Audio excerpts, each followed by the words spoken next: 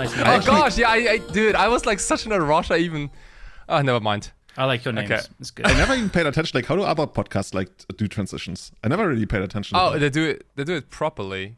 Oh, okay. You want to do transitions today? They do things like, and talking of Thoughtseize, here's Reanimator. That's so boring though. I know.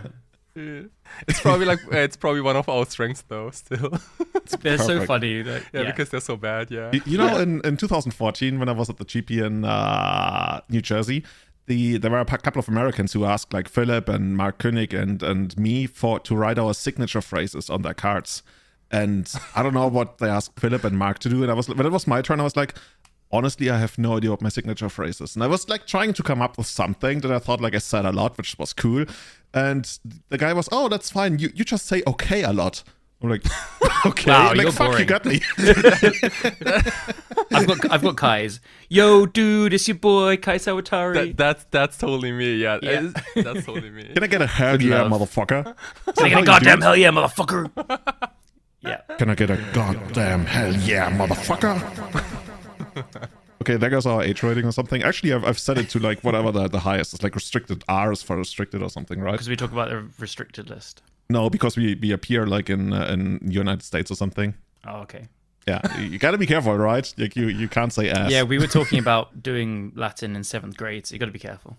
Yeah, but if you do Latin in 7th grade, you can pick either French or chemistry. And honestly, they probably like changed it ever since I was in school. But there was like a weird multiple choice system back when I was in school. We do talk about some really bad things on this podcast, I like thought D&T, Jeskai Control, like all the good stuff. I thought we came here to talk legacy now. Oh, we actually, no, speaking of that, no.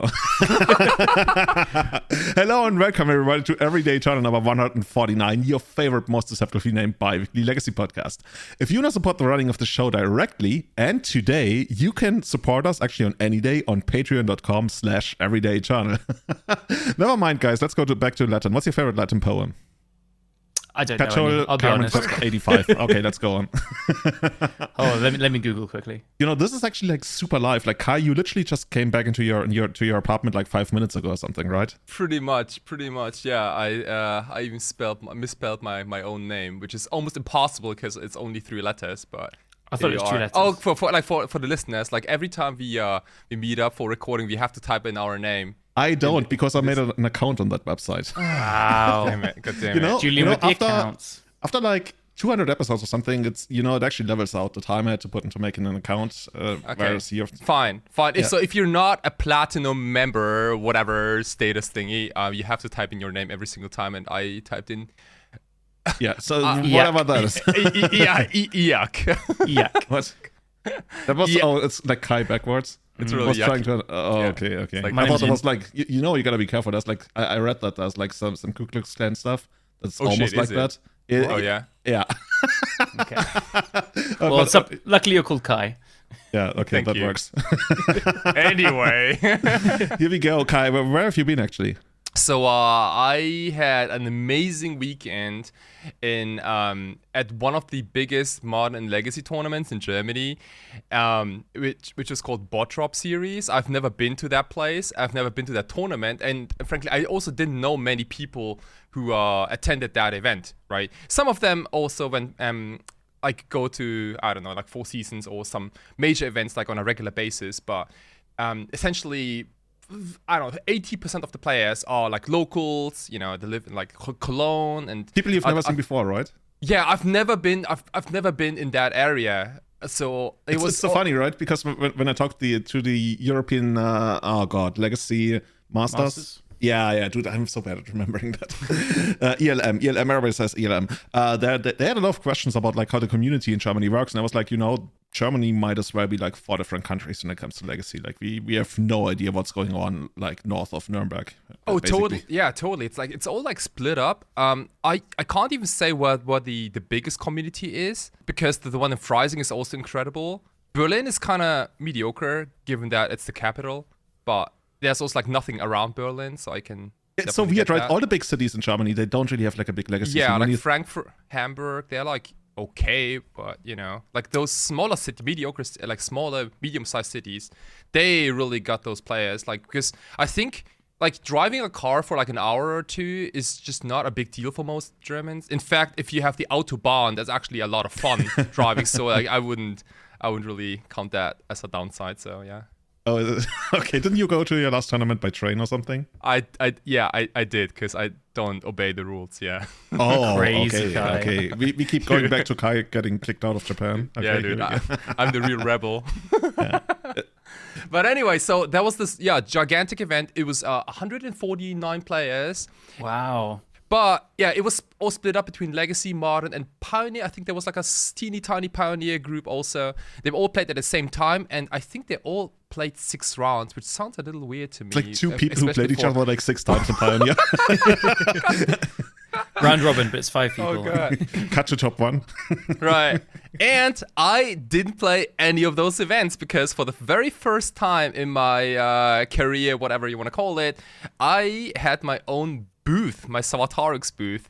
So essentially, it was like a vendor's booth or artist booth where you get like 1 or 2 tables, and I had like this gigantic like tablecloth and some roll-ups and things to display like my tokens and stickers and play mats and things like that for sale. But in addition, since I'm also a passionate MTG player, I wanted to do some sort of like magic action right at my booth, and then we got the idea of having like a direct challenge thing with a buzzer, which you can.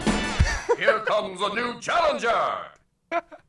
Yeah, dude, here comes a fucking new challenger. Just so everyone knows, Julian gives us no heads up that this stuff is happening. Yeah, dude. But, No, honestly, like I actually have that on my soundboard. So I had this little buzzer which you had to smash, and once you smash it, and we got a deal. And we play a best of 1. The challenger picks either a modern or a legacy deck, and I also have multiple decks in both formats. That was a lie. Which decks do you bring? I only had 1 deck in Modern. I had Blue-Red Murktide in Modern, and I had 2 Legacy decks, and one of them was Cephalic Breakfast, and the other one was Elves. And I let the challenger pick one of the 2 back deck boxes. I mean, obviously, like the one was like black and the other one was brown. So I was going to say, was it green and blue? No. Dude. and like most people say, okay, I'm not gonna pick the black deck box because that's probably Doomsday. In fact, Nice. that was the Elves deck box. Anyway, yeah. So I am 12. I think 12 or 13 people challenged me throughout the whole day. Well, that's great. And and if you win, you get a custom token. And where I write down I killed Savatarix on the back side, and people can keep that. I need one of these. Dude, It shouldn't be hard to get one, right? No, but you gotta beat me first. Yeah, it's pretty easy. Oh, yeah. Okay, I mean, come on. You gotta make it a little bit that's harder probably than like that. the easy part, It's getting to your booth is the harder part. right? Sorry, Dude, carry on. shut up. Are those challenges like free, or do you have to pay? Or how does it work? Yeah, they're 10 euros each. That's the best of 1. So I was a little nervous about maybe like people showing up with like ridiculous combo decks, maybe. Right? Or, like, Okay, let's grind Kai tonight. And I gotta say though, I won all Legacy games, but I lost a bunch of Modern matches. Mainly Blue-Red Murktide versus the 5-color Creativity deck. I don't know if you guys are familiar with that, but Yeah. it's a crazy strong combo, and it plays like all the hate versus Murktide. There's a bunch of removal. Strong Vernon combo. 6. Yeah, it's not. I played it, but when I was preparing for our last, or I think the very first 4-season team appearance, and I liked it a lot, but I kept losing to Blood Moon. I guess it's a 5-color deck, but yeah. Right.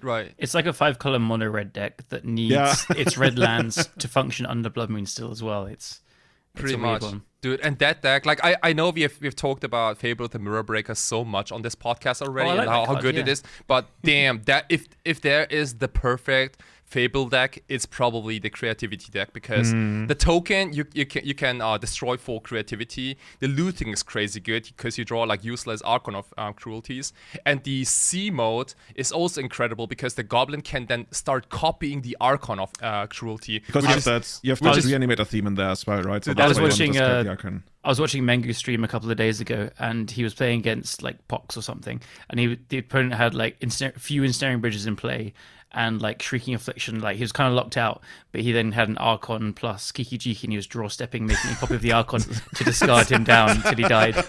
I bet he was really happy about that. Yeah, yeah, sick. Anyway, yeah. So I lost a bunch against that deck, and all everyone who beat me in the direct challenge also got their name written on the on a whiteboard, which I called the Hall of Fame. I know not many people can make it to the Hall of Fame. In fact, I will probably never be in the Hall of Fame. So I thought, it'd be kind of cool if I give people the chance to be on the. Don't tell me you carried that whiteboard all the way from Berlin. Oh, okay, I did. Of course, I did. By Yeah. the way, for those who don't know, Bottrop is basically on the other side of Germany. Right, Right yes. across. Dedication to the whole. But dudes, I'm telling you, like I'm so proud of like having all this booth equipment, my 3 decks, my clothes, and all that in just 2 medium-sized like X. yeah, like yeah, basically That's impressive. like yeah, because I was thinking for international events such as the Four Seasons event or the Impact Returns and maybe a few more, I need to get everything in like hand luggage carriers, right? So I mean, you don't have to. Like, if you really want to bring your full equipment, I would have some carry-on, I would guess. yeah, but then it's no challenge. I really I wanted to challenge myself basically to like. So then, if you make it, you can put yourself in the Hall of Fame. In the Hall of Fame of packing. Yes. Yeah, I can. Oh, you're gonna become a travel YouTuber? Okay, guys, this is my new nomadic travel pack. Check it out here. Blah blah blah. Yeah, I can put myself in the luggage. Okay. By the anyway. way, did people win tokens as well? Yes, they did, and people had such a good time. Like Nice. for the first time, I felt like I did something really, really like valuable, not only for myself because I had a lot of fun through it the whole day, but also for a lot of players because like when you go to a tournament and let's say you play 6 rounds in Legacy or Modern or any other format, you only have 6 new people you interact with, right? And then usually between rounds you hang out with your boys, just shit talk each other's deck and stuff like that. But you really don't get to know a lot of new people. But if you have a booth, you have so much more reach and you have so many more people who do interesting things, or you just talk to them. And like I had this guy who went like 0-3 drop in Modern, and then he came to my booth, played versus me, and I don't even know if he won or lost, but he had like the best moment of the whole day. Like seriously, like people had such a good time interacting, with me. Sometimes you just sit down and had a coffee, just chat a bit. I love that. People had such a good time interacting with me. But no, seriously. That sounds kind of wrong. That sounds kind of wrong. We should probably scratch. Can we scratch that? Anyway. I get it though. It's really exciting. Like it's not really been done before. Also, we had some nice background music because I really wanted to have it, like make it like an entertainment thing. Did? So yeah, so I brought my music box and my music box, my Bluetooth box, and we had some Post Malone, in the background. And give it a couple more years, you're gonna have a live band playing behind you. Oh, and some background dancers. My band can play behind you.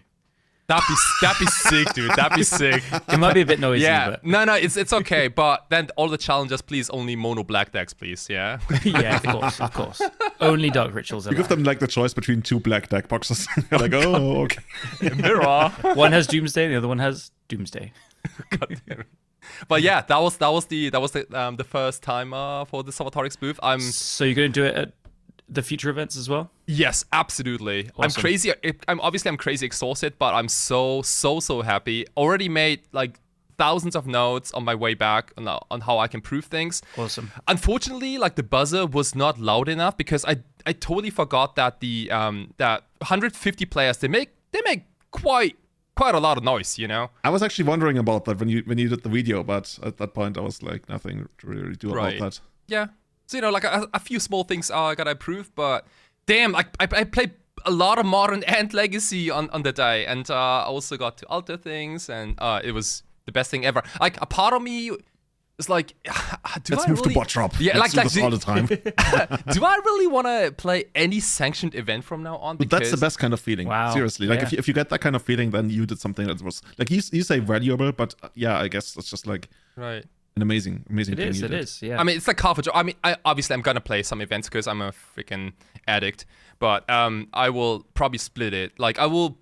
Damn, it was so fat. It was so cool. It was like at Four really Seasons, cool. maybe do like the teams and then the Legacy on Sunday, but you could do the booth like half of Friday and all of Saturday or something. Yeah, something like dude, I can't skip team events. Yeah. That's why we go into that event. Like the team event is insanely fun. I think Kai. You're allowed to play Legacy at the next one as well. Also, yeah, yeah. dude, I can't. Like, I will skip the next few ones, but I will not skip the next one. The next one is just too important. Watch me play some. I think I want Vintage for the next one. Oh yeah. Finally. Yeah. Oh, I've got to play Modern. God damn it, Callum. Yeah, we probably should stop talking about Modern in his Callum and his Modern choice. Especially since like Callum has completely destroyed Legacy lately, right? Oh yeah, we're going to me. So I've had some fun painting recently. Maybe the avid listeners will have noticed like my tone the last couple of months was I kind of stopped playing online. I was on a bit of a downer because like Chaos Defiler's not online, and I was like, it's kind of futile to play, and I was busy with other things. And then last Saturday I had the day free, so I was like, yeah, screw it, let's play the challenge. And had a really good run there. I got to the finals without dropping a match, and I lost to friend Testacular in the finals. He was on Moonstompy. Both sides, this is a super skill-intensive matchup where whoever draws more Furies wins. And I drew less, and I didn't mulligan to Furies, so he deservedly won. And then I didn't play again till LLM yesterday. To stop you there. You didn't play Chaos Defiler, but you played a 9-mana artifact. Like, we cannot pass by 9-mana artifacts and not mention them. So there's like the cutoff. Like, it's 7 or 8 mana, you cannot not mention it. Yeah, I mean... So shoutouts to Uber and a few others from the Painter Discord. Like, I play lots of different things in Painter, and I have my own ideas, but the Discord is like, they have so many ideas, and I wasn't really trying Portal to Phyrexia. I played it a little bit, and like it has its moments, but I was kind of off it. And then Uber especially, but a few others were having good results with it recently, so I was like, you know what, I'll try it. And it actually was really insane, this challenge. I think it won 3 games where like, I say no other card would have done it, like Defiler would have, but you know, it's not online, so yeah, it's like 9 mana, and when it comes into play, the opponent has to sacrifice like 3 creatures or something. Yeah, 9 mana, ETB, opponent sacrifices 3 creatures, then at the beginning of your upkeep, you return a creature from any graveyard to play. So that's good. Yeah, like I did it against 8cast, Delver, and I can't remember the last one. Definitely got someone else. Sneak Show or something. Oh yeah, like against Sneak and Show. They cast Sneak and Show. It resolved. They put in Grizzlebrand. I put in Portal, and I got Grizzlebrand. Yes. Oh, that's perfect. You know what the dumbest thing is? I drew it like the first turn of like my first turn, and I was like, oh, of course I draw this. What a bad draw, without thinking what it actually meant. It's like, but then before he cast Show and Tell, I was like, oh, actually, this is really good. Oh, so, that's something. Yeah. Let me put this into play.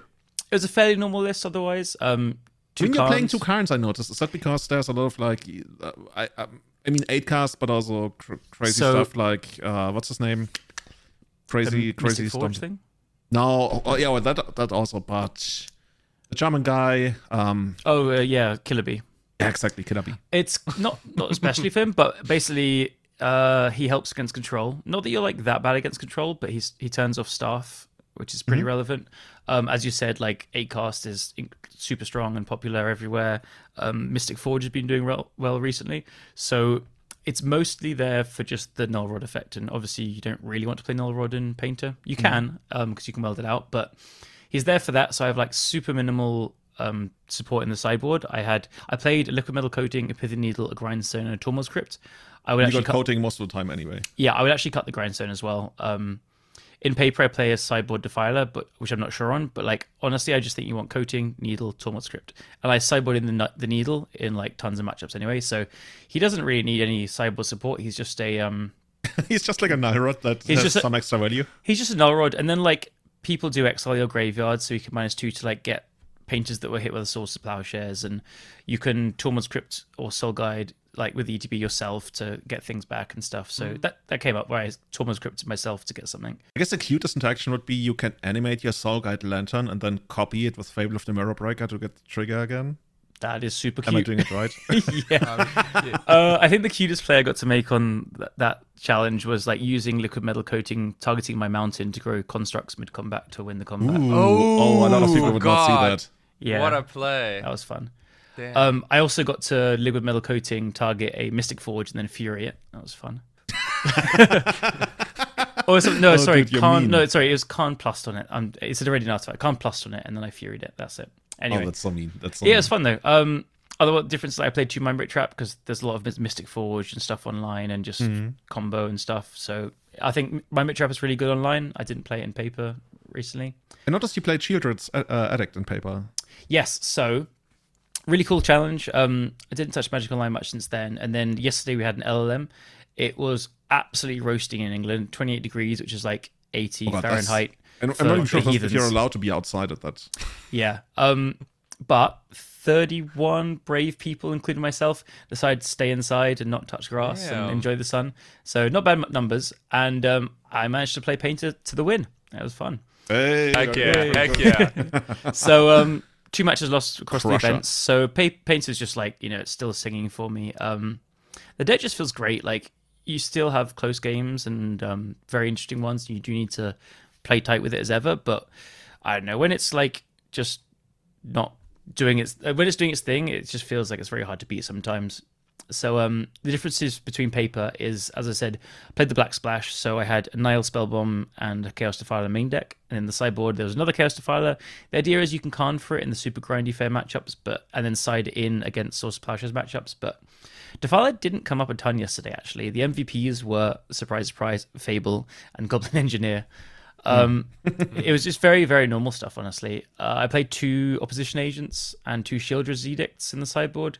They didn't come up at all. I Opposition Agent 1 Fetch Land, and I never cast Shieldred's Edict. So what's the thinking behind Edict? Because I'm curious whether I want to put those into my sideboard as well. It kills Merit Lage, which Merit Lage is not super popular at the moment. It's just nice that it catches that, but it kills like Gurmagangler and Tarmogoyf is the main ones, because Shadows moves away from Murktide a bit, not all of them, some, and Rugdelve was playing Tarmogoyf, and those creatures are real problems for Painter. Like, we can't bolt those, right? 5 toughness is a huge breakpoint for the deck because you can't Fury it. So yeah, it's just like some flexible removal, and you can obviously kill Planeswalkers. I didn't even bring it in against like a Jeskai Planeswalker heavy deck, but it's just kind of, it's a solid card. I'll be honest, the Painted sideboard, after 4 Fairy, then 3 or 4 Magus, and a Pithy Needle, I don't really know what to put. But that's a good problem to have, honestly. It is a good problem. So, like, the agents, as I said, didn't really do much either. They're good against Saga of Mirrors, in theory, and obviously they're very good against Doomsday, but I don't think you need the help there, especially. There are other combo decks as well, but I don't know. Yeah, so after those kind of pieces I said, like, you can kind of pick and mix a bit. There's new stuff coming in, by the way. Should we quickly go over the card everybody has been talking about over the last couple of weeks? Because I'm going to play this in Painter, so we can touch on that like after we talk about the card. Okay, cool. Yeah. So there's a really new card. I want to say one of the most exciting cards of recent times. And for now. For now, okay. That's Orcish Bowmasters. Creature, Orc Archer, a colorless and a black, 1/1, flash. When Orcish Bowmaster enters the battlefield, and whenever an opponent draws a card, except for the first one they draw on each of their draw steps, Orcish Bowmaster deals 1 damage to any target. Then amass Orcs 1, which basically means like you create a 1/1 Orc token, right? Yeah. So amass means like if you don't have an Orc token, you create a 1/1 Orc token. Every time you amass 1 more, it becomes a 2/2, then a 3/3. Wait. Right. So the second token is a 2/2? No. You never have 2 tokens. That's the thing. Like if you have an Oak token, it just grows, right? We had Amass before, I think. It was in Wolf the Spark. Yeah, with zombies. I think like zombie was the zombie army. I think exactly. It was like the default thing. Now it's orcs, but essentially it's the same thing. Yeah. So this card, it's kind of unassuming when you see it, like a 2-mana 1/1 flash, and then the effects are like kind of not that powerful. But as a culmination, I think this card is so insanely pushed. Like, usually I'm pretty reserved. I'm like, let's see how things play out. Like, I'm not going to spill the boat about things, but I think this one is a bit too much. This is the first card since Ragavan where I'm like, oh no, I don't really like this. I'm a bit worried. We'll see how it plays out, of course, but my thinking is it's going to push out any X1s in the format. Itself is an X1, so like the best thing to kill a Bowmaster is another Bowmaster. Oh my god, is this like the Mental Misstep era all over again now? Kind of, and like I think it's just going to push out X1s, and like it's super punishing to anything like that. It's actually got to shout out Tubo. He wrote an amazing article on the European Legacy Masters website, I think yesterday. Yeah, yesterday.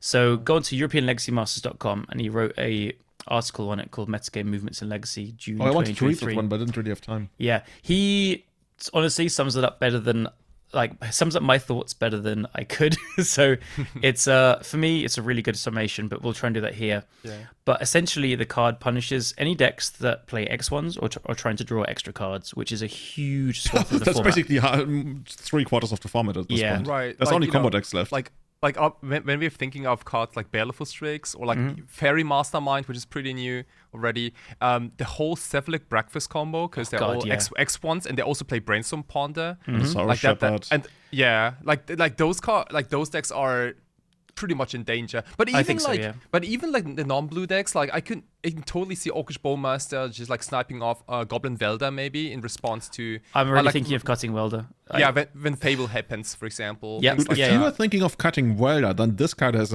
it's gonna have a much bigger impact than Yeah, I 'cause actually expected it to. Welder going means Defiler going as well. It's big. I mean, we'll see. This could be all hearsay. But the thing is, to interrupt you, that Yeah. if they go first and you go like turn 1 Welder on the draw, and then they have this is just like It's a oh my 3-for-1. God. They have a 1/1. They have the Bowmasters that you have to deal with still. They've killed your card, and they have a 1/1 which is going to grow if it triggers again. And you have to kill the Bowmasters because it's going to like trigger more. Like and pain. Yeah, I would call it like a 2.5 for 1 or something. Like that. Sure. Yeah. Okay, but I could That's fair, underestimate how important the actual token is gonna be. I mean, just think of it in response to a brainstorm, and this is not like Christmas Land. This is super standard stuff because I think the most common times to play brainstorm, I would say, is turn 2 for blue decks because they play their land turn 1, they see what the matchup is, then they pass, then they like brainstorm turn 2 to find either a cantrip or a removal spell, whatever, because they want to brainstorm main phase to find the right second land drop, play their fetch and go. So if you're on the play with an Orcish Bowmasters, you play in response to brainstorm, you've got the Bowmasters that they still need to answer, a 4/4, and you've pinged for 4 damage. Right. Yeah, the ping is actually insane because the ping also goes to the face. Yeah. You know what I Yeah. totally And missed it the first splits, time I read? like, yeah.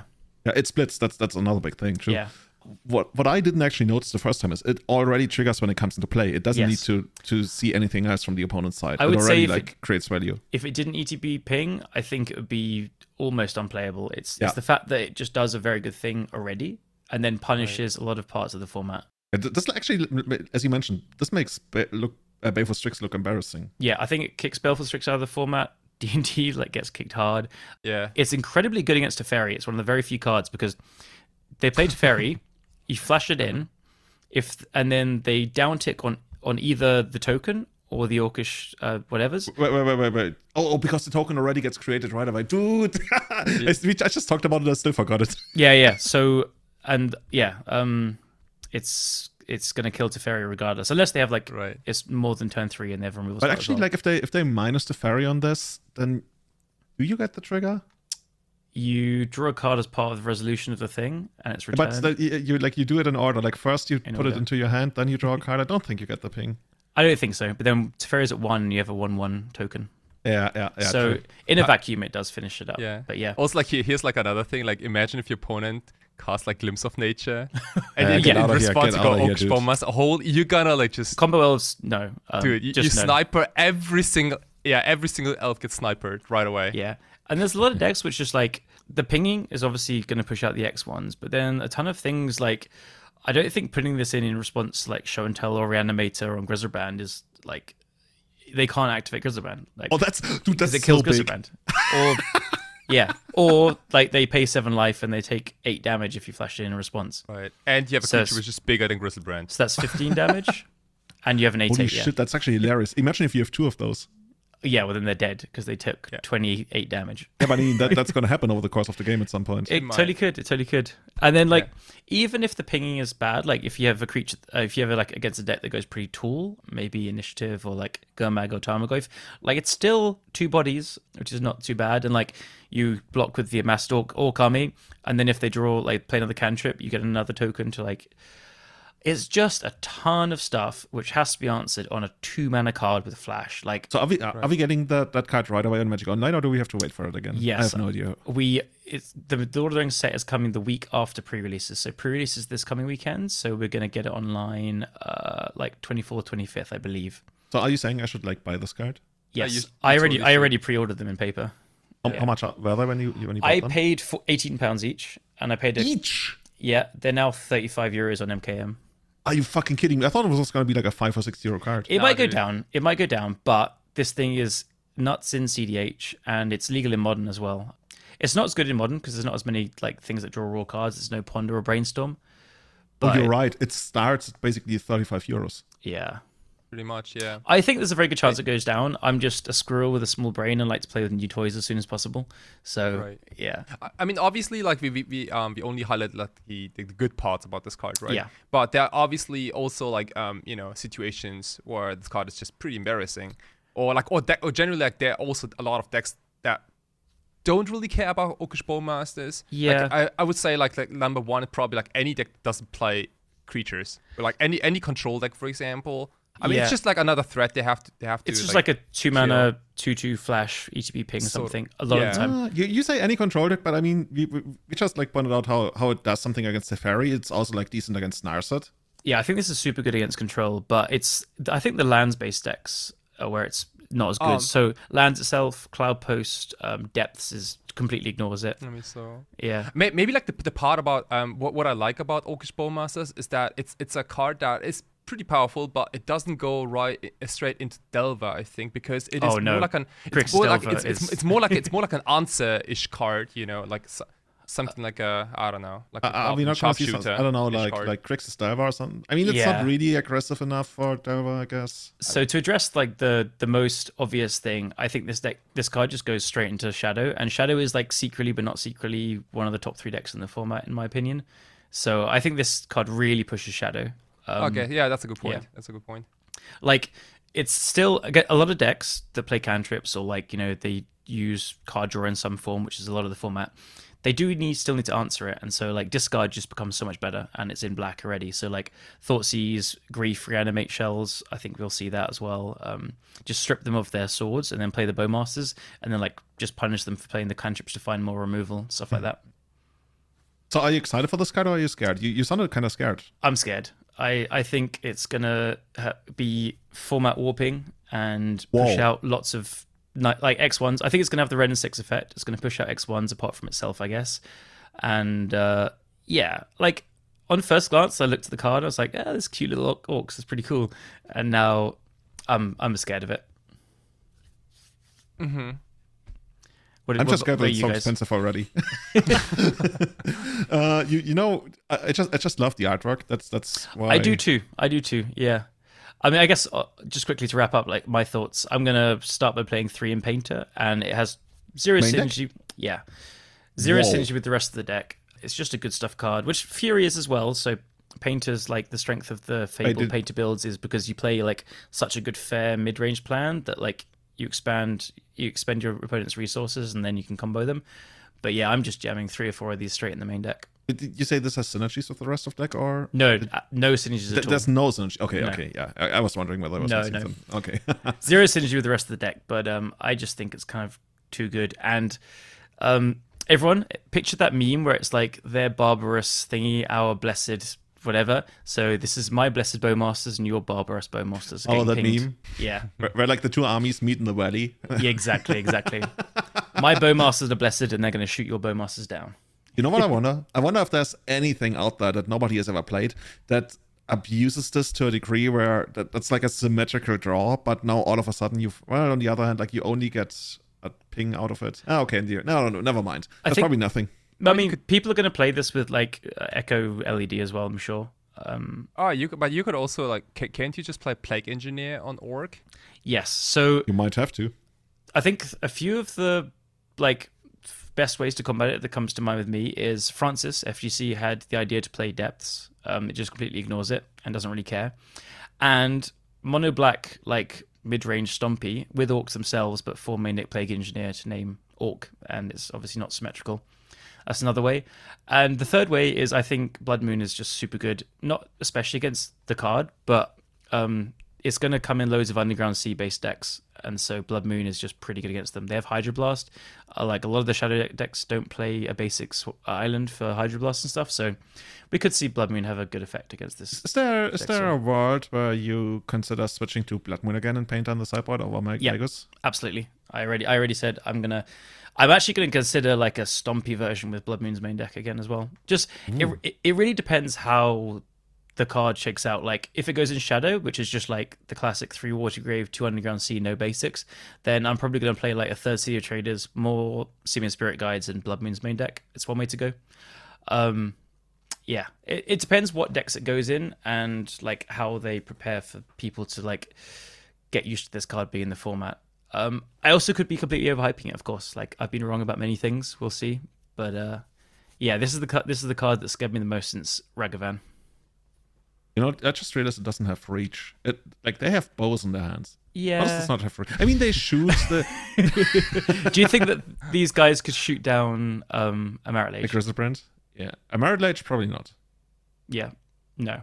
I mean, they could shoot 20 arrows, so it wouldn't really do anything. Okay. Cool, I'm excited. I was like mildly excited for it, but now I'm actually scared. We'll see. I don't mean to be fear mongering. I'm just okay. scared of some scary orcs. Yeah. And if you're totally wrong, then we're gonna have a good soundbite for a future episode. That's right. That's what I'm going for. I think you actually said at some point like, "Oh, this is earth shaking. This is gonna revolutionize this format or something." Did I say it before? Gone. I'm pretty wrong about loads of things. Yeah, I might be wrong about this one because I'm not at the next one because I'm not sure if this actually does something. But a friend of mine sent me this card and he was like, "You know what? This could actually work." And it's called I'm not even sure, guys. Fourth Erling Guess. Have you never watched Lord of the Rings? I did. I have no idea who Erling Guess is. No, it's fourth Erling Guess. No? I have no idea. Yeah. Is it a horse?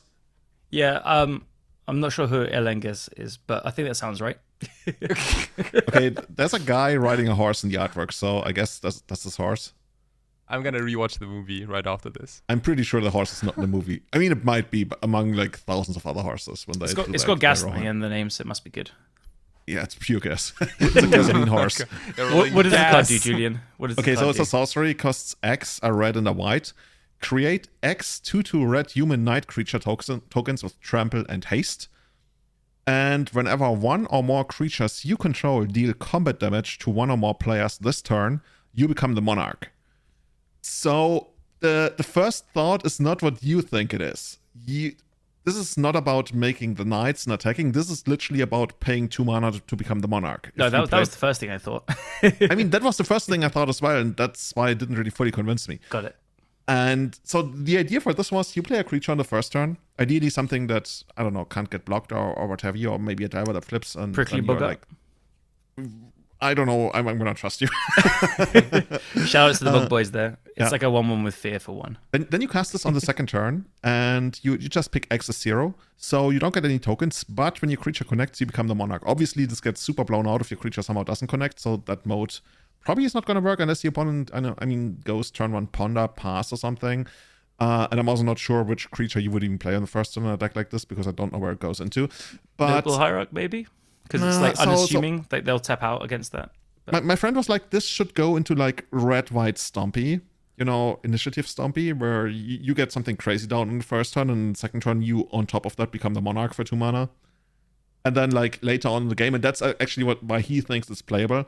You can also like sometimes just like pay 4 mana, right? It's pretty easy in those Stompy decks. You create those 2 tokens, they have trample and haste. You have a good chance of becoming the monarch at that point. And yeah, the one thing I didn't really think about, which didn't really convince me, I think he told me this is also one of the few cards in the format that says pay 12 mana, deal 20 damage. And I was like, okay. Okay. No, you get me. Yeah. But give me your honest thoughts about this. It's not bad. I like it pretty much because you can also pitch it to both Fury and Solitude, and both cards are pretty good at keeping the monarchy, probably, right? Like if you have like a secondary or a third copy of this card in your hand, and you already are the monarch, then you can simply pitch it to one of those elementals, and just advance the board a little more. Yeah, like I think any playable Boros cards just pushes initiative a little further. It might be the only deck that can really like play this card in the first place, right? Because when I first saw it, I was like, I don't think this is any place in the format, but Boros initiative. Yeah, I think you have to be a little careful because red and white is not easy with soul lands all that often. Mm-hmm. But you're gonna leave like a lot of Chromox and stuff. Right, yeah, like you need like all the Chromox and Lotus Petals and things like that. But you also play Cavern as well. It's like, yeah, the mana's hard. Yeah. Kevin is horrible at this, I guess. Right. But I do definitely see the upside, and like Monarch is just crazy strong. Like it's not as strong as the initiative, but it's also up there. I'm not even sure. Like I can't really make that comparison. Like would I rather gain the initiative or become the Monarch? I think it depends on your deck composition. Both you want to protect, but I'll say I don't think the card is very good, but I was lower on it until Kai pointed out that it pitches to like both elementals, which is pretty legit. That's actually a really good upside to it, because it's actually hard to get that balance in the deck. You really want like a good multicolored card like that. It's interesting that like that deck wouldn't play any 1-drops. I think the play pattern of like play a 1-drop, then you play this turn 2, it'll happen, but it's so unreliable that I don't think you can play the card thinking or expecting that play. The problem is you're definitely not going to play 4 copies of this, right? You're probably going to play like 2 copies. Two, I think as well, yeah. And like making lots of 2/2s with trample and haste is honestly not bad, especially in a deck like Initiative where you have this extra mana with the soul lands and Chromoxes lying around and stuff. Yeah. I mean, this could be pretty insane in the mirror, I guess, if you get to like turn 5, 6 and like both players neutralize each other, and then like this basically wins the game. Yeah, I'll be honest, I was ready to like shit talk this card, but I've been swayed a little bit. I do think you might have to kind of switch things up a little bit, like as you said, Cavern, the mana's going to be super tough because you're already playing all the 8 soul lands, I guess. And the thing is, I guess with more of these, Chromox, you can pitch like 1 to it and then it taps for both colors is pretty nice.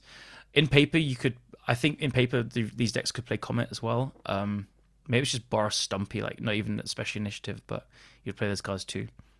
Anyway, yeah, I would say like give this a try. 2 of it probably doesn't quite get there, but it's definitely interesting.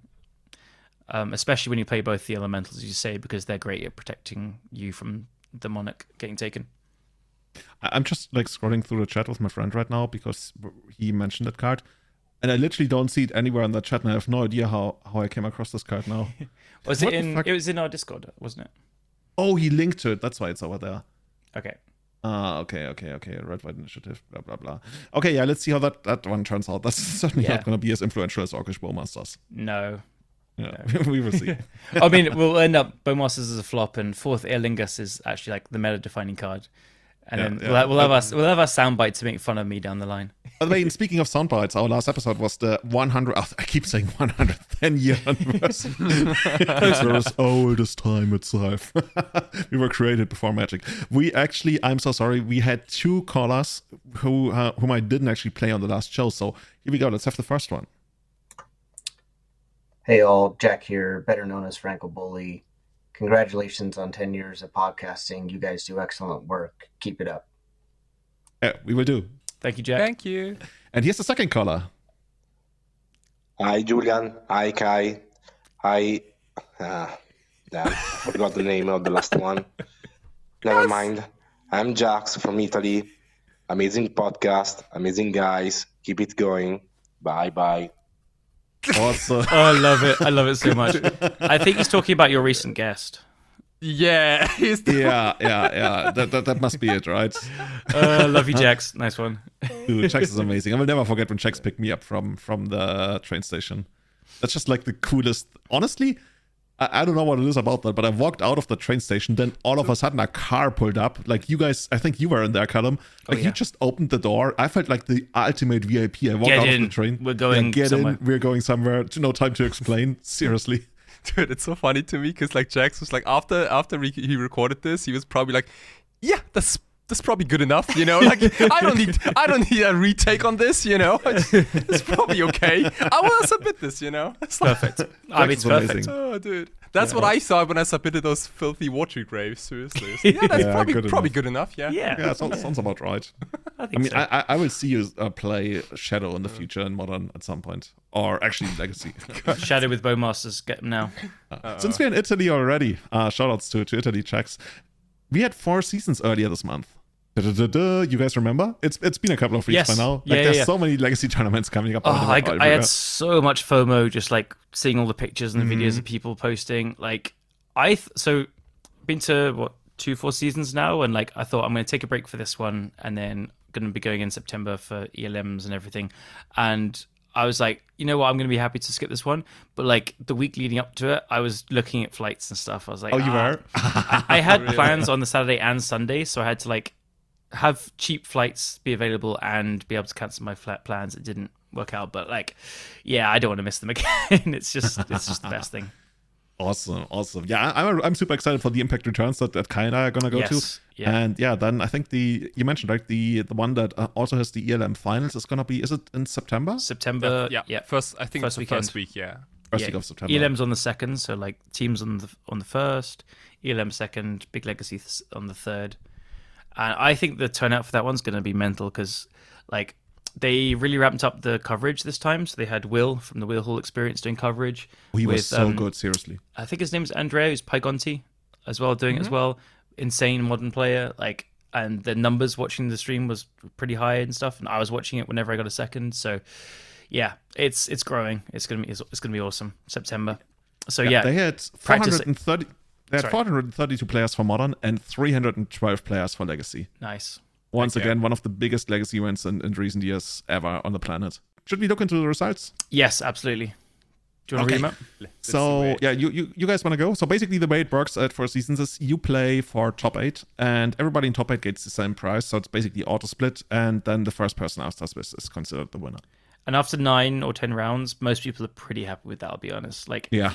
When we first went, I was in the impression I was like, no, I'll make them play it out, blah, blah. But like, this is just how it's done. And if you go with the expectations that you'll no split, it's not going to happen. It's a long day. You play a lot of Magic. People are happy with this. And you want to have the good food. And then you finish, and then everyone just has pizza and beer. Like, it's rather than playing top 8 when you're tired, you get pizza and beer. You know what I like? like? Loads of money.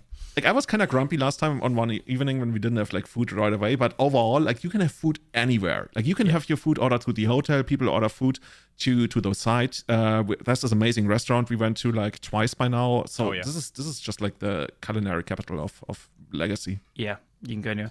Speaking of culinary capital of Legacy, what was in the top 8? Yeah. So we had on first place. This is like, really good news for me as a combo player. It was Luca Fasoli on Buck. Yes, Doomsday. Luca, congratulations. I also just had a little peek on your deck. It's really interesting because Buck Doomsday is not very common, and like you guys might be wondering what's a green for. And it's usually for Carpet of Flowers, like a sideboard card, which is, technically like a Super Soul Ring versus Delva. It's not bad. I tried it myself a few times, but I lose so often whenever my Tropical gets wastelanded. Mm-hmm. So that's why I didn't like it as much, but I can definitely see, like the reasons to play it. Another cool tech Luca played was a one-off Waterlodge Grove, I think it's called. It's a Horizon Canopy in blue-green, and so you can tap it for either color and pings you for 1. But more importantly, you can pay 1, tap and sack it, and then you draw a card. And that's a draw effect that doesn't count as a spell, which makes it really interesting, I think, in combination with like other Edge of Autumns and into like Cavern of Souls and Darkness Oracle, things like that. It's really interesting. Okay, so you can create like additional Doomsday scenarios. So basically, dude, you can basically beat a million Pyroblasts by just, cracking that land into Edge of Autumns and into Cavern of Souls Oracle. That's probably also like scenarios where you play around Mindbreak Trap and stuff. I mean, you already could do that, but I mean, yeah. Yeah, additional pretty tools. Pretty sick tech. For the Magic Onliners, Luca is Fuzz65. He's probably beaten loads of us. Yeah. I think he's also on Twitter, right? On the same name. Yeah, he is. Yeah. He also has, I think, 3 copies altogether of, where is it? Edge of Autumn. No, not Edge of Autumn. Veil of Summer. He's got 1 in the main deck and 2 in the sideboard. How common is that these days in Doomsday? When you play back? Not very common. I'm usually really scared to play Veil of Summer in Doomsday because I accidentally deck myself and like things like that.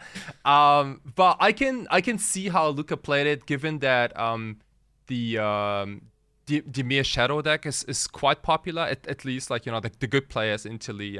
Some of them play Dimir Shadow and it could be like a hedge against that deck. But I have like 2 problems with Veil of Summer. Like first of all, I could kill myself because I deck myself. The second is that a card doesn't disrupt any opponent, right? Like if your opponent goes show and tell, like imagine if Veil of Summer was a spell pierce, I could spell pierce it, or I can counter any spell. But Veil of Summer is a purely defensive card. which I don't always like, because Legacy has a lot of crazy stuff going on, and I would rather disrupt my opponent than protect my combo. Yeah, that's true. It only ever it only ever works like as the second spell, right? Even if you have like Force of Will to stop their show and tell, and then they Force of Will back, and then you go for Weight of Summer, then it kind of works. But it's never gonna be a thing on its own. Right. It does other things, like obviously, but like he on the Friday, I think it was, he played the Italian Invitational as well, and he played against Mengu on stream, and he like veiled a Fatal Push on or a Drown in the Luck on a Shield Ridden stuff. Like I think against the Bug Scam deck, he maybe was thinking that'd be popular. It's pretty strong there, stopping griefs as well and stuff.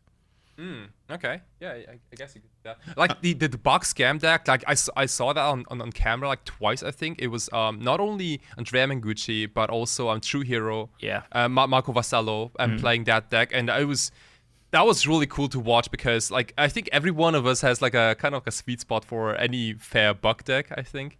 At this point, like tropicals and bayous and things like that. Yeah, so everyone it's really does, cool you're watching right. it. It's just like traditionally such a big part of the format in any kind of like form, right? Whether it's like an aggressive deck or a control deck, it's just like good when it's around. Yeah. I have this weird relationship with mid-range bug decks because I've played so much of it in my Legacy past, like especially Shardless, but like tons of even worse mid-range bug decks, and I've always thought they're bad, and I've always understood they're bad, and I'm not super high on this one. I think this is way better than usual bug decks, but like I'll love a bug mid-range deck, and I'll die with 6 cards in my hand, god damn it, but I'll have fun with it. So it's a cool deck. I think the scam aspect of it gives the deck a ton of like tempo power, which it otherwise lacks, like thus that joke. So I think it's pretty well like built out idea. Which deck are we talking about right now? Bug Scam. Bug Scam. Okay, that wasn't in the top 8, but the Bug Scam deck that's around right now. We saw it a lot on camera. Yeah, true. So for everyone, just please check out the VODs on the Four Seasons channel. I hope the VODs are still there, but it was really, really cool to watch. Should we go on with the other decks? Yeah, sure. So on second place, we have Andrea Sari on Boros Initiative, a deck we just talked about a little earlier. Yeah. And followed up by Emanuele Capellini on Blue Red Delver. And I think that is also the only Delver deck in the top 8, which I'm kind of happy to see. I think like the whole top 8 is pretty diverse. So it's insanely diverse, right? The last 2 years we've seen like 4 Delvers in every top 8 or something like that. So yeah, it's nice to see.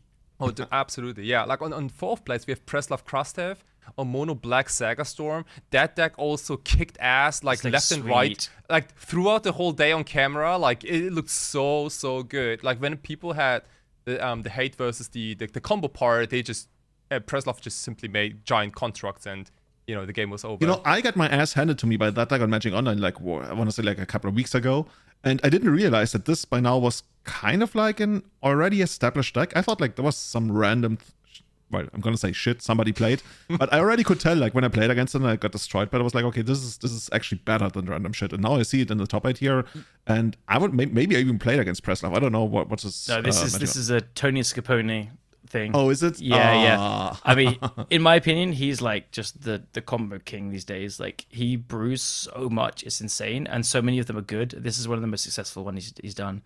And I just really quick tangent. He has the best like. Just one liner he does. Whenever he's about to kill someone turn 1, he goes, "It's Scapone time." I fucking love it so much. Oh, dude, Legacy these days is insanely flavorful. Yeah. Dude, Callum, you need a catchphrase when you mill somebody out. I'll come with someone. It's harvest time. Didn't you have like? It's harvest time. Yes, there we go. Yeah, Thank you. It's even in my Twitter bio. Yeah, cool. Okay. On fifth place, we have another mono black deck, but this time it's not Saga Storm. It's purely a scam deck, mono black, piloted by Leif Stolman. Sorry if I butchered your name a little bit, but this is just pure scam stuff, really. Just like no fancy combos, I think, as far as I saw nothing. Just like a lot of good black cards. Crazy Voidwalker, Grief, Opposition Agent, Shield Red, Turret, Dread, Kenta on the main deck. It's just mono black mid range. Like it does have 4 Reanimate and 4 Grief, so it's like kind of scammy. It's got the Doughty Voidwalkers as well, but like the mana base is just like 11 swamps, 4 wastelands, some utility lands. Caracas. Like Castle okay, Caracas I guess is there because you get to play Shield Red and you can like reuse Turret. But like it's just a mid-range deck. It's pretty amazing to see this, honestly. Like we've often seen these decks play Karn and Leyline main deck and Helm, but I like this direction, and I think this deck is one of the best positioned to play Bowmasters up the main deck Plague Engineers to 3 or 4, and I think this deck is legit. Like, I think even just mana base wise, this should be one of the cheaper decks in Legacy to build, right? Yeah. This has 4 Wastelands. They're not even that common because like you have the Doughty Void Workers, you want double black a lot. You want turn 1 black so you can like Dark Ritual, Opposition Agent out as well and stuff. But yeah, this is a really, really good like cheap deck to get into Legacy, and it's very powerful. Really cool. I like that a lot. Yeah. Yeah. So on sixth place we have probably my favorite of the whole top 8, because I don't know what it is, but I like ever since I saw Tony Murata playing 12 posts, like mono green 12 posts, I've always had also kind of a sweet spot for that, even though I really don't know, because like a lot of the stuff 12 post does is not very appealing to most players, because the deck doesn't really cast a lot of spells. Yeah, and also it has a little bit of like a solitaire vibe when you play it, I feel. Oh, yeah, totally. Like, you really don't do much most of the time. Like until turn, I don't know, 4+ when you like accidentally resolve a Primeval Titan or a Green Sun ZF X6, I believe, and then you win shortly after. But yeah, this is Pascal Richter from Switzerland, and we saw him, I think, twice also on the feature match, losing to the Black Storm deck, but he won against the Bug Scam deck we talked about earlier. And like the mono green Cloud Post deck is essentially, dude, it's like Elvish Reclaimer, Crop Rods, with a bunch of forests and like the Cloud Post lands, potentially a Dark Depths finish. But yeah, I don't know. Like, too. Yeah, this deck is. Whenever I play it on Magic Online, I always go 0-5 or 1-4, or maybe, and then I see Pascal Richter going like 7-0 or like 8 or whatever in the Swiss, and it's like I will say I think this is one of the hardest decks to play in the format. Like, I'm scared of playing it. It's the hardest deck I think to sequence, because you from turn 1, 2, and 3 you need to like play all your land drops in perfect order, and you can lose the game on turn 5 or 6 because you played the wrong land turn 2. It's so utterly punishing to just missequencing your land drops. So yeah, I find this deck it's crazy hard to play. So you need a ton of practice, I think. You know, guys, I think we should really invite Tony Murata in the show like one day. Isn't he on the Preordained podcast? Not. God damn it! He's probably on the Once Upon a Time podcast. Well, actually, that's probably a better podcast. That one stopped, didn't it? Because it was Once Upon a Time. Oh, yeah, okay, I see. It's only like the first episode, maybe. So they keep replaying the first episodes, and everybody it's like, oh, Once Upon a Time 5. Like almost half of the top 8 is like mono-colored decks, which is it's kind of funny actually. I like that. On seventh place we have Jeskai Days Undoing, like pretty classic, I want to say. You know, bunch of Planeswalkers on the 3-drop slot, a single Days Undoing, and then white removal, counter magic, and cantrips. Yeah, notably, like 2 Spell Pierce is Spell Pierce is making a bit of a comeback. We'll talk about it in a second on the next deck list. Right. Yeah, and to round it up, we have Mark Vogt from Germany on a 4-color control deck with of course Mark top 8 as well. Like all seriously, yeah. Can we quickly stop and like mention on what an insane like run Mark has been? It's almost bad because it doesn't like impress me anymore. It's like, oh yeah, of course you top 8'd because you're so good. Yeah, like the week before, he randomly won like the Czech pre-modern championship or something. Yeah. Like he's wherever he goes, whatever he touches, just like top 8 win easy. Mm. And also, like, he's one of the few players to actually play this, right? Kai, tell us about it. Like, this is not a standard 4-color control deck. This has a lot of counter magic in it and doesn't really play a lot of removal. So it has 2 copies of Archmage's Charm and a single copy of Thwart, which has been his signature card, I believe. Because he calls it the engine of the deck, which is like quite the statement, and he's not even joking when he says that. Yeah, because you can pick up those Mystic Sanctuaries, right? Of which you play like 2 copies, right? Yeah. Yeah. And 3 copies of Spell Pierce, which is also another statement. 4 of Minsk and Boo, which might sound a little crazy given how hard it is to cast sometimes, and also like it's a legendary Planeswalker. I mean, I guess the idea is it's just like it's Chase, right? I think what Chase used to be. Yeah, I think you just want to have it like every single time, and like drawing the second one doesn't really punish you, maybe. And it goes in like he just forces your things, or like plays him like removal, counterspell, whatever, like first couple of turns, and then plays Minsk and forces your play, and then that's where the tempo swing is just massive, and it's hard for any deck to come back from this control-based deck to pulling ahead like that.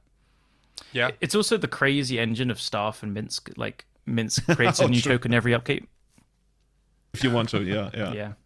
Oh gosh. I mean, you probably want to. Like, I'll take the extra card over the 4/4 hamster. Well, no, Sure. you say yes and then just keep the one that was in play before. Oh, yeah, because you legend rule the new one out. So it just always triggers every upkeep. Yeah. Oh my god, that's insane. Unlimited value. Doesn't it also like trigger at the end of turn or something?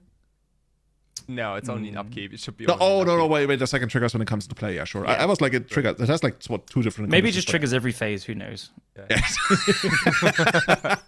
But I think like overall, I want to say like this is a pretty stacked top 8. I like all the decks and everything. The only thing that kind of surprises me is that Marco Montani is not in the top 8. I know. Who has been in the top 8 for as long as the event exists. I think. He got to the finals of the Italian Invitational, and until that finals, he had not lost a game in 4 seasons. A match, sorry, in 2.5. Well, full weekend for 4 seasons, and then that Invitational. I think He's he maybe basically lost like one. the Rafael Nadal at Roland Garros of 4 seasons. Well, no, he's in top 8 now, so he's dead to me. Terrible player. Walk it up.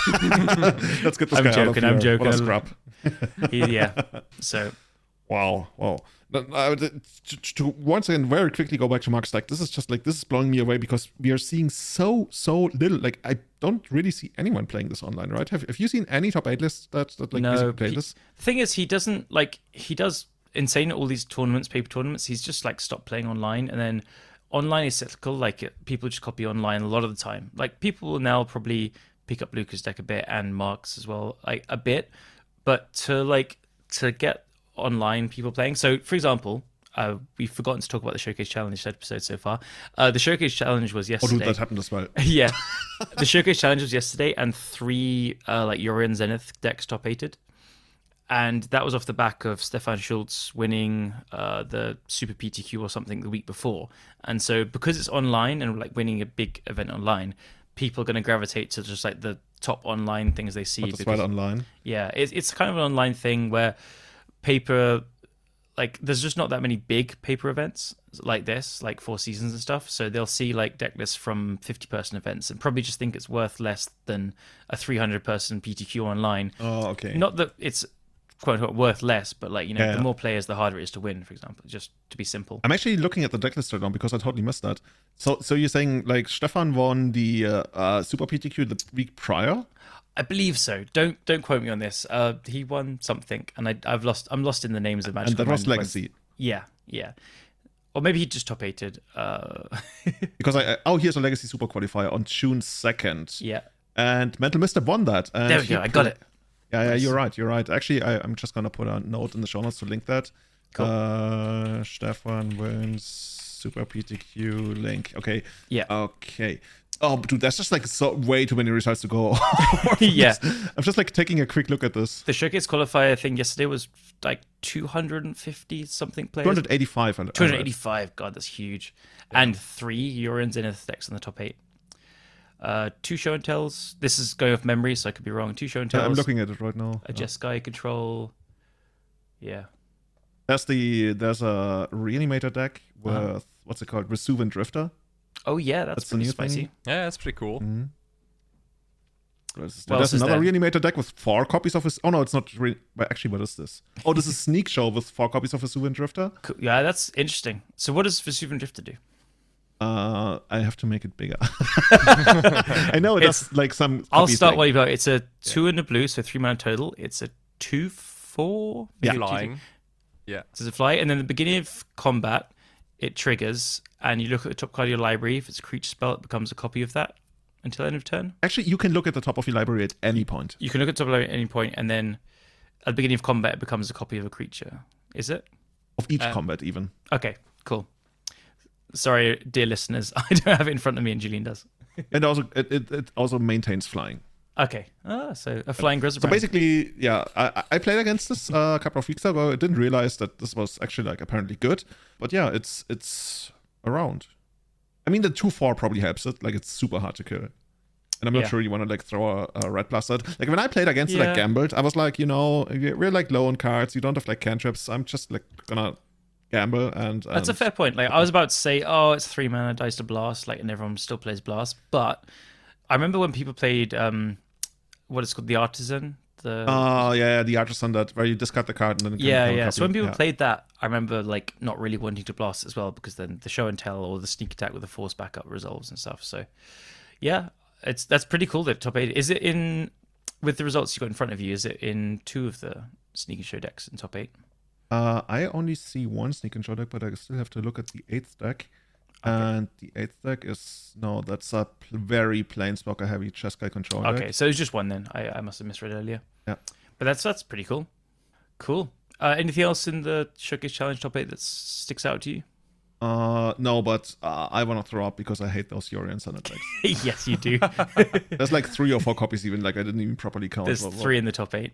Yeah, what's the last one? Oh, here's the mono blue Elf Kid played this. That's the Wheels Narset deck. Yeah. So he was undefeated in the Swiss. Elf Kid went 9-0 in the Swiss, and then I think split finals. Yeah, they split the finals. They did. Yeah. McWinsource and Elf Kid. Yeah, pretty good. Mixed Wind Source always plays as your in Zenith deck as well.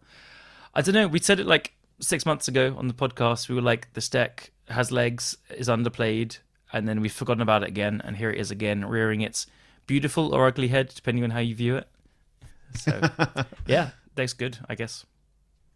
There's basically kind of like your painter list in. There's 12th my place, boy Lightwalker. Lightwalker, Robbie Rares. He is like my favorite painter player in the world. Yeah, shout out to Robbie Rares. I love him. He's got that nickname because he opens a mythic, usually foil, every single pre-release. Big loves. Oh, there's another painter right afterwards. Oh, that's the Emery painter. What did we call it? Like mono blue painter? Very inventive, aren't we? Yeah. Yeah, painter cast, I guess. Yeah, that's just like way too many results to go. Guys, Yeah. seriously, like knock yourself out if you want to like check out everything that happened. We're trying to distill like the very most important stuff. How about any other paper events happen?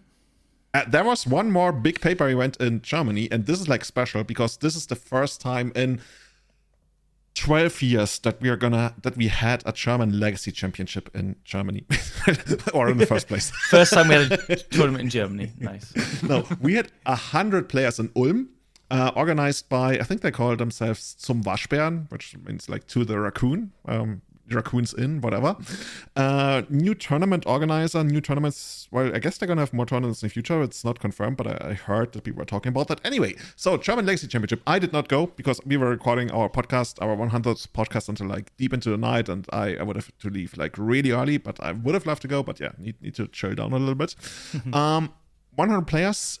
They played 8 rounds, right? That makes sense. And cut to top 8. This results are kinda out yet. We know who won. Alexander Brax with big Jeskai staff humility, what I called it here. I love that name. And then we have a complete top 8. So actually, let's go through a top 8 before you look into this list. So top 8 is like his big Jeskai staff humility. Then there's 2 more Blue-Red Delver, a Lance deck, a Blue-White Stoneforge deck, a Food Chain Goblin deck in the hands of Stefan Hosan. Yes. And a Fiend Artisan Maverick deck in the hands of Thomas Pfeiffer. And I think that leaves one deck that we still don't know about. So, hey, that's a surprise. It's probably Painter. Yeah. Yeah, it must be Painter. So, as I said, the results are not out yet. I've reached out to a couple of people there and one of the organizers to maybe get a picture of the deck list. And we actually have it here. So, guys, what is this Jeskai deck? Because this is basically almost the complete opposite of what we talked about, I think, 2 episodes ago when we had Markus Ewald on the cast. Yeah. At least Alexander did his own work and listened to our, I don't know, whichever podcast in the past where we talked about humility to be a legit spell, because we do see a copy in the main deck and I think a second copy in the sideboard. Yep. Yeah. He's Well playing done, 2 across. Well done, Alex. Thank you so much for listening. He bought 100 copies after our spec. let's take complete credit for like the German Legacy Championship deck list. Yeah, well done, Kai. Dude, this is crazy because there's humility in the main deck and dress downs, I think. Right? Wait. Are there? Yeah. Oh no, you see on the first sheet, on the very top, 2 dress downs. Oh god, this is so confusing. Like, people, seriously, he has like his complete deck list on the front side, And then when you turn it over, it also says 2 dress down, which is also part of the main deck. Right. Yeah. Okay, this is troll level deluxe.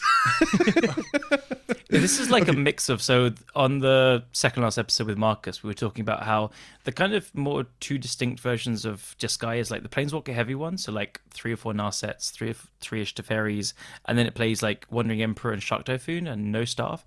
And then the other version is kind of like Marcus's preferred way of staffs and sagas. Like they're 2 very good shells and they kind of play out fairly similarly, but they're just getting their card advantage in different ways. This is just like, fuck it. Rules? I don't care about rules. Just throw it out the window. So he's got 2 Wandering Emperor, 2 Teferi, 2 Narset, and then he's got 4 staffs and a Shark Typhoon as well. And then the Humility and a back to basics because fuck it. And 2 Supreme Verdict. I'm seeing, 4 Prismatic Ending, 4 Swords as well, and 1 Spell Pierce, 6 Forces, 4 Brainstorm, 4 Ponder, and 20 lands. 20 lands seems pretty light to me. I would like to see 22 here, but it worked for him. Yeah, I mean, on one hand, you gotta be greedy. On the other hand, I guess Staff somewhat helps. Like on your 3rd turn, if you're out of a land, you still get a draw. Yeah. Yeah. You also have quite a lot of basics, so you don't get mana screwed all that often. Yeah, it's true. 3 planes.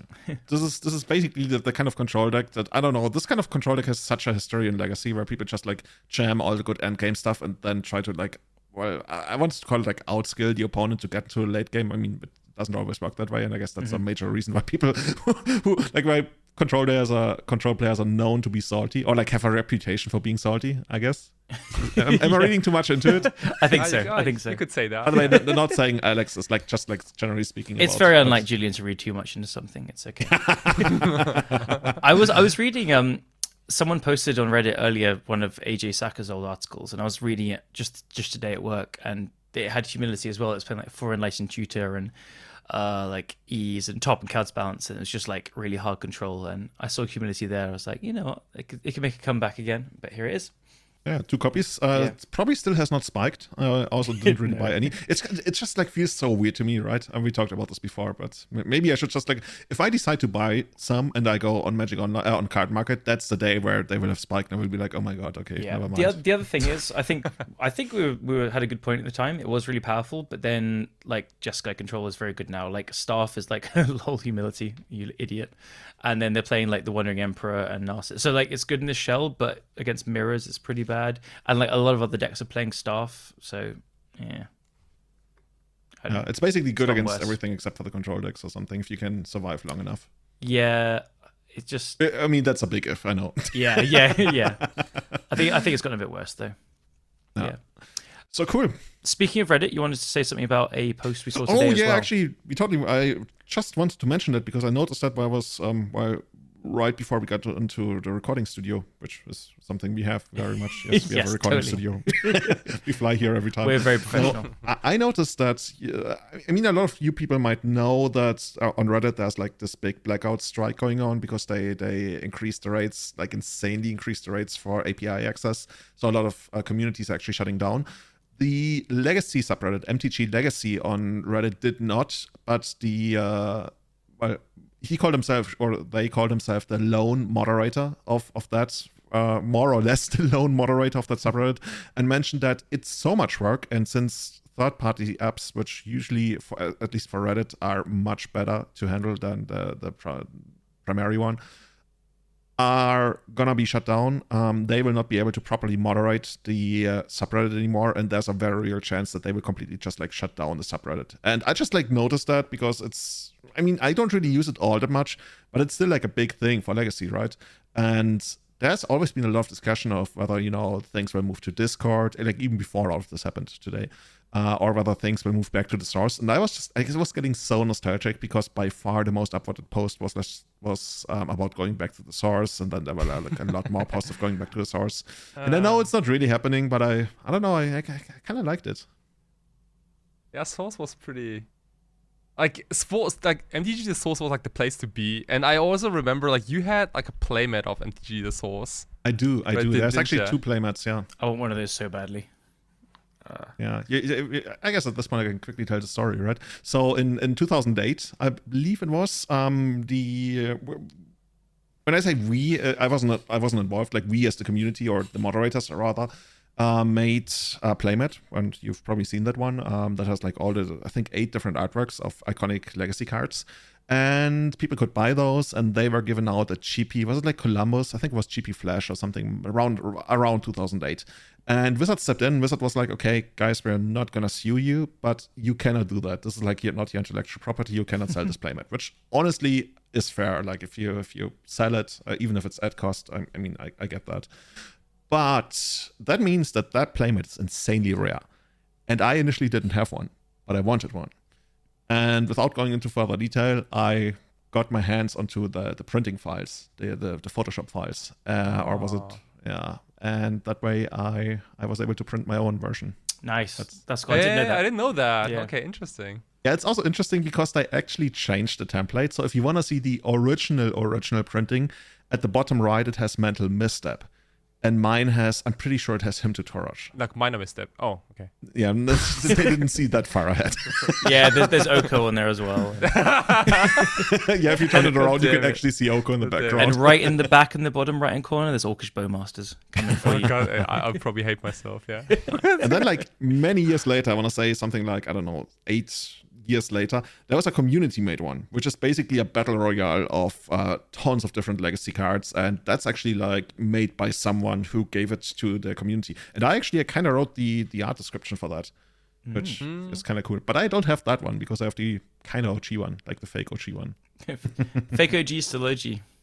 Yeah, kind of. It's like 1.5. It's like not the second one. It's not exactly the first one. It's actually one of its kind. It's like B plus tier. Yeah.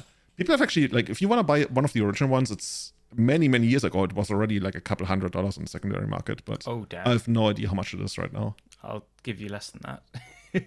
I'm not going to sell it anyway. So, guys, is it for us today? I think so. Nice catch up. So, yeah. Yeah. Awesome.